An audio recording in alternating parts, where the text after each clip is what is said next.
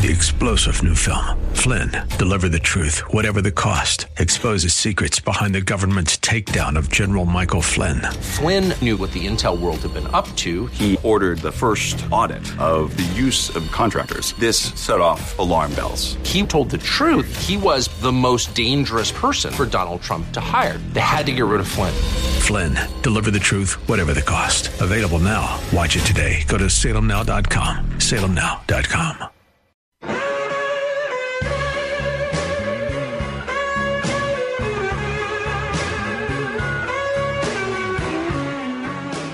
It's always aggravating to me when Joe Biden stands in front of a podium and he talks about America as if he really believes in the founding principles of America when he clearly does not believe in the founding principles of America. We have never had more censorship under any presidential administration than we have under this Biden administration. And they're so invested in monitoring and punishing people whose speech, whose opinions, whose policy stances do not agree with their own, that they have become so callous to how anti-American their hatred of freedom of speech and dissenting opinion is, that they say out loud what I cannot imagine even Barack Obama saying out loud when he last occupied the White House in 2020.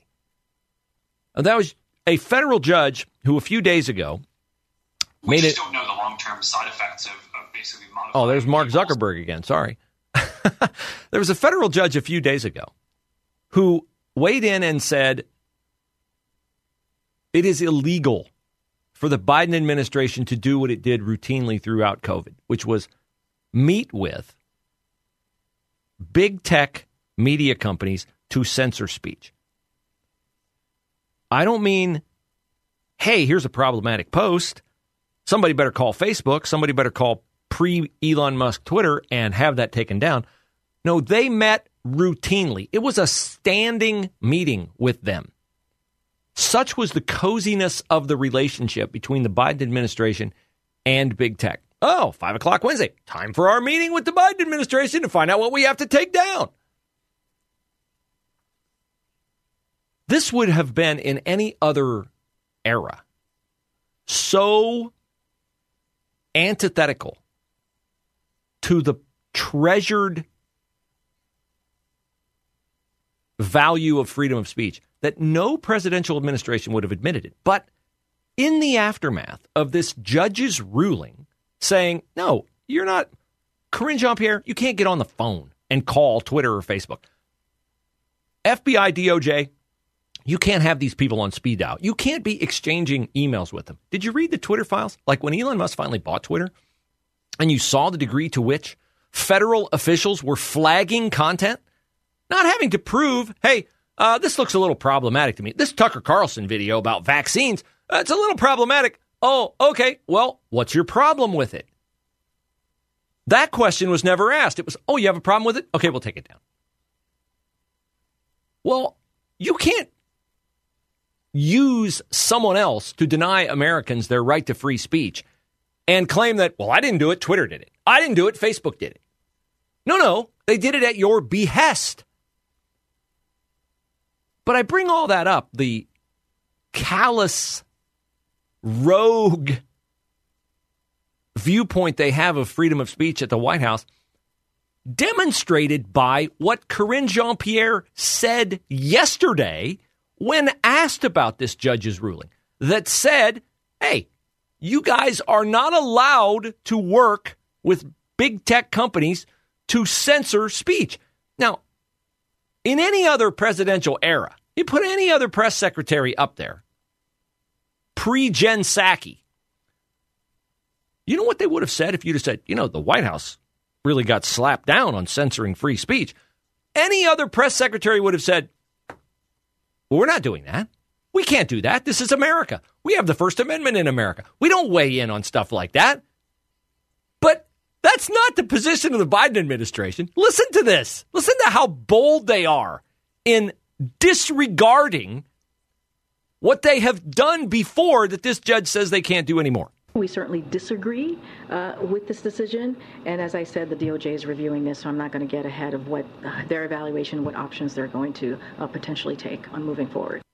They disagree that they should not be allowed to infringe on people's free speech. She says it right out loud. We disagree with it. We so disagree with it, we're going to try to find a loophole in the law. We're going to use the DOJ. We're going to use the FBI. We're going to use our brown-shirted Gestapo to try to enforce it anyway. Now, I'm not surprised by this. You shouldn't be surprised by this either, because what was their reaction to the overthrow of the student loan bailout? Oh, well, we're going to have to find a way to do that differently than we intended to do it through a fiat of the Secretary of Education. What did Joe Biden say when he was going to propose a rent moratorium? I probably can't do it, but if the court says I can't do it, we'll do it at least until they say we can't. This administration is so lawless and so blatantly, cavalierly uncaring about observing what have always been not just little aspects, not just accoutrements on the American experience, but foundational aspects of life in America. Freedom of speech, equal protection under the law, separation of powers. Pfft. We're the Biden administration, man. We know better. It's gratifying to me that while most media people just suck this down without any kind of pushback, while most television and newspaper journalists in this town and across the country have surrendered what should be a visceral protective instinct of freedom of speech and journalistic independence, there are a select few journalists with whom I probably previously would not have agreed on them with them on much of anything. I'm pretty sure my position on abortion and Michael Schellenberger's position on abortion are 180 degrees apart. But when it comes to what has to be in place for America to be America, this is not a job perk, okay? Like, you say, why are you getting so stirred up about freedom of speech, Bruce? You're a journalist. You're a radio host. I get why you're upset about it. I'm a plumber. I'm a lawyer. I'm a bookkeeper. I'm a landscaper. Yeah, freedom of speech. It doesn't really mean anything to me. It's a job thing for you, Bruce. No, it's not a job thing for me. It's a life thing for me. It's an existence thing for me. You have to be able to state your opinion. However horrible it is, this nut job WNBA player who says America is trash because we don't kowtow to the LGBTQ movement. She's making plenty of coin. She's got a privileged life. She doesn't see it. I think she's an utter moron. But I don't want her thrown in a gulag. I want her to be able to say whatever her stupid, illogical, blind to her own privilege viewpoints are. Say it. Go ahead and say it. We one time in this country had a perspective which was, I disagree with what you say, but I will defend with my life your right to say it. That does not exist anymore in the mainstream media. Thankfully, there are people like Michael Schellenberger who understand the gravity of threatening freedom of speech for all American citizens. I think Twitter should be extremely worried, and I think the only real solution to this, look, Congress must act to clarify the rules of engagement by the internet platforms. If they're going to engage in this kind of censorship, they should be transparent about it, and there should be some sort of right to appeal it. It's all being done secretly behind the scenes. It's the kind of stuff that you would see by the East German Stasi secret police. This is not what we do in the United States. This is un-American. Mark Zuckerberg clearly doesn't care about freedom of speech. He just cares about selling user data, and they're sweeping up, including financial and personal sensitive data. They want to sell that to advertisers. That's not okay. We need to put our foot down on this. Supreme Court needs to weigh in, but I think Congress ultimately needs to reform Section 230. Yeah, Section 230 is the aspect of the federal code that exonerates Twitter, Facebook, and other big tech platforms for responsibility for the stupid things that people say. They have that protection because they say they are platforms where all views are welcome. But if they're going to censor viewpoints that are protesting against vaccines or rent moratoriums or student loan bailouts, they aren't a real platform.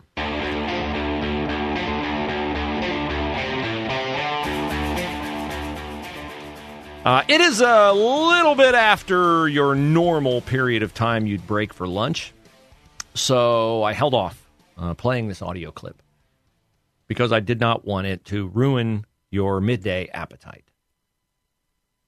If you want to know why the Democratic Party is staunchly sticking by Joe Biden as its favored nominee for president in 2024, it is because the person who has the closest proximity to the office besides Joe Biden is Kamala Harris. Now my computer has gone into some kind of shutdown mode here. Oh, here we go. Here is Kamala in her most recent word salad. We should always find times to express how we feel about the moment that is a reflection of joy, because, it comes in the morning. We have to find ways to also express the way we feel about the moment in terms of just having language and a connection to how people are experiencing life. And I think about it in that way, too. The best description I ever heard of her and the way she talks is that she is like someone giving a book report for a book she never read. Right? I mean, isn't that like right on the money? Like, well, this book, it's a book that has themes and pages, and it really deals with topics that are so germane to humanity. And she talks without saying anything. Without saying anything. I have my Kamala Hall of Fame with several different sound bites from our esteemed vice president. Everything is in context. My mother she would give us a hard time sometimes, and she would say to us, I don't know what's wrong with you young people. You think you just fell out of a coconut tree?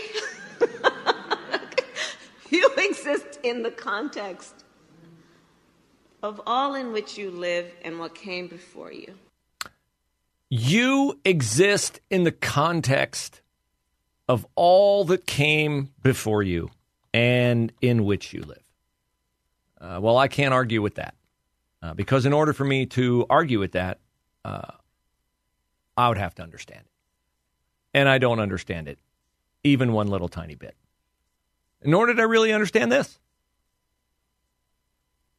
I love Venn diagrams. Is there a Venn diagram for this? We're proud of our vice president. She's incredibly eloquent. Venn diagram, those three circles, right? I'm telling you, it's fascinating. We're proud of our vice president. She's incredibly eloquent. She's mastered the game. So, Venn diagram, those three circles, right? And if you want to add some more circles to the Venn diagram. No, I got to stop. I can't go the whole distance with that. The quintessential Kamala Harris soundbite is where she says something really nonsensical, really stupid, really rambling, and she mixes in the Kamala fake, nervous, I don't know what to say, belly laugh. Then you've really got something there. Wow.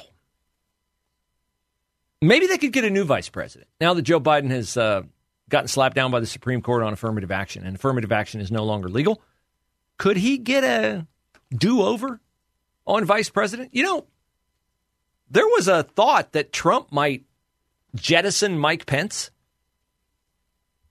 as his running mate second time around. You can't do that, Can you imagine what our country will be like if Kamala Harris ever becomes president? And that's a significant worry that you should weigh as a voter. For instance, if you're a suburban mom, a Democrat, suburban mom. And you just can't stand Trump. The orange hair, the braggadocious nature, the petulance. I get that. I totally get that. Have you thought through the alternative? When you watch Joe Biden operate on a day-to-day basis, you say, well, I really don't get a chance to watch Joe Biden operate on a day-to-day basis, Bruce, because I don't get a chance to look at him every single day. He's the president of the United States, but he vanishes for like days at a time. I never see the man. No, you don't. Why do you think that is? Because his useful period of time during a day exists from about 10 a.m. to about 3 p.m. Of all the other times that you see Biden, how many of them fall outside that 5-hour window, 10 a.m. to 3 p.m.? Not very many. Not very many. If he wins re-election, what odds would you give him of lasting in the most demanding job in the world 6 more years? Okay, 5.5. 5.5 more years. What odds would you give him? Who do you think ascends to the throne if something happens to him? It's Kamala Harris. And if Joe Biden steps aside 1 year into a second term, you have Kamala Harris for 3 years. Do you think Vladimir Putin and Xi Jinping and the Ayatollahs in Iran take advantage of Joe Biden's addled nature? Did you notice yesterday the Russian fighter jets continue to harass American drones? Do you think they'd be doing that if we had a strong, robust, quick-thinking, hair-trigger president in office? I don't. Do you think that's going to improve? You think Joe Biden, he's just going through a little spell, Bruce. He'll be fine. He'll get his meds reordered. Maybe he'll subscribe to PatriotSwitch.com, start eating some of that private label Black Angus beef, and all of a sudden his mental acuity will dramatically improve. No, what you see, folks, is what you're going to get, only you're going to get less of it as Joe Biden continues to age. And as Joe Biden continues to age, every single day that Joe Biden ages, the chances of Kamala Harris being president of the United States go up. Do you want the future of this republic to hinge upon someone who is fascinated by Venn diagrams and electric school buses? Who babbles incessantly? I mean, in some respects, it is the epitome of how stupid we have become as a country. That we have Joe Biden as president, that Joe Biden has Kamala Harris as vice president, and hence, if we get Joe Biden again as president, we're most likely to eventually have Kamala Harris as president. I've said it many times. You get the leaders you demand. And the Republican Party is not smart enough to see that if they put up any other passable alternative to Joe Biden, they would win the presidential election going away. But you can't get over your desire to be entertained by Donald Trump's one-liners. You can't shed that. You can't possibly make room in your heart for any younger, more vibrant, more idea-driven presidential candidate than Donald Trump, because he got denied his first term, which I don't argue with, but you want to see the retribution tour. I don't think you're going to see the retribution tour. You're going to see the continual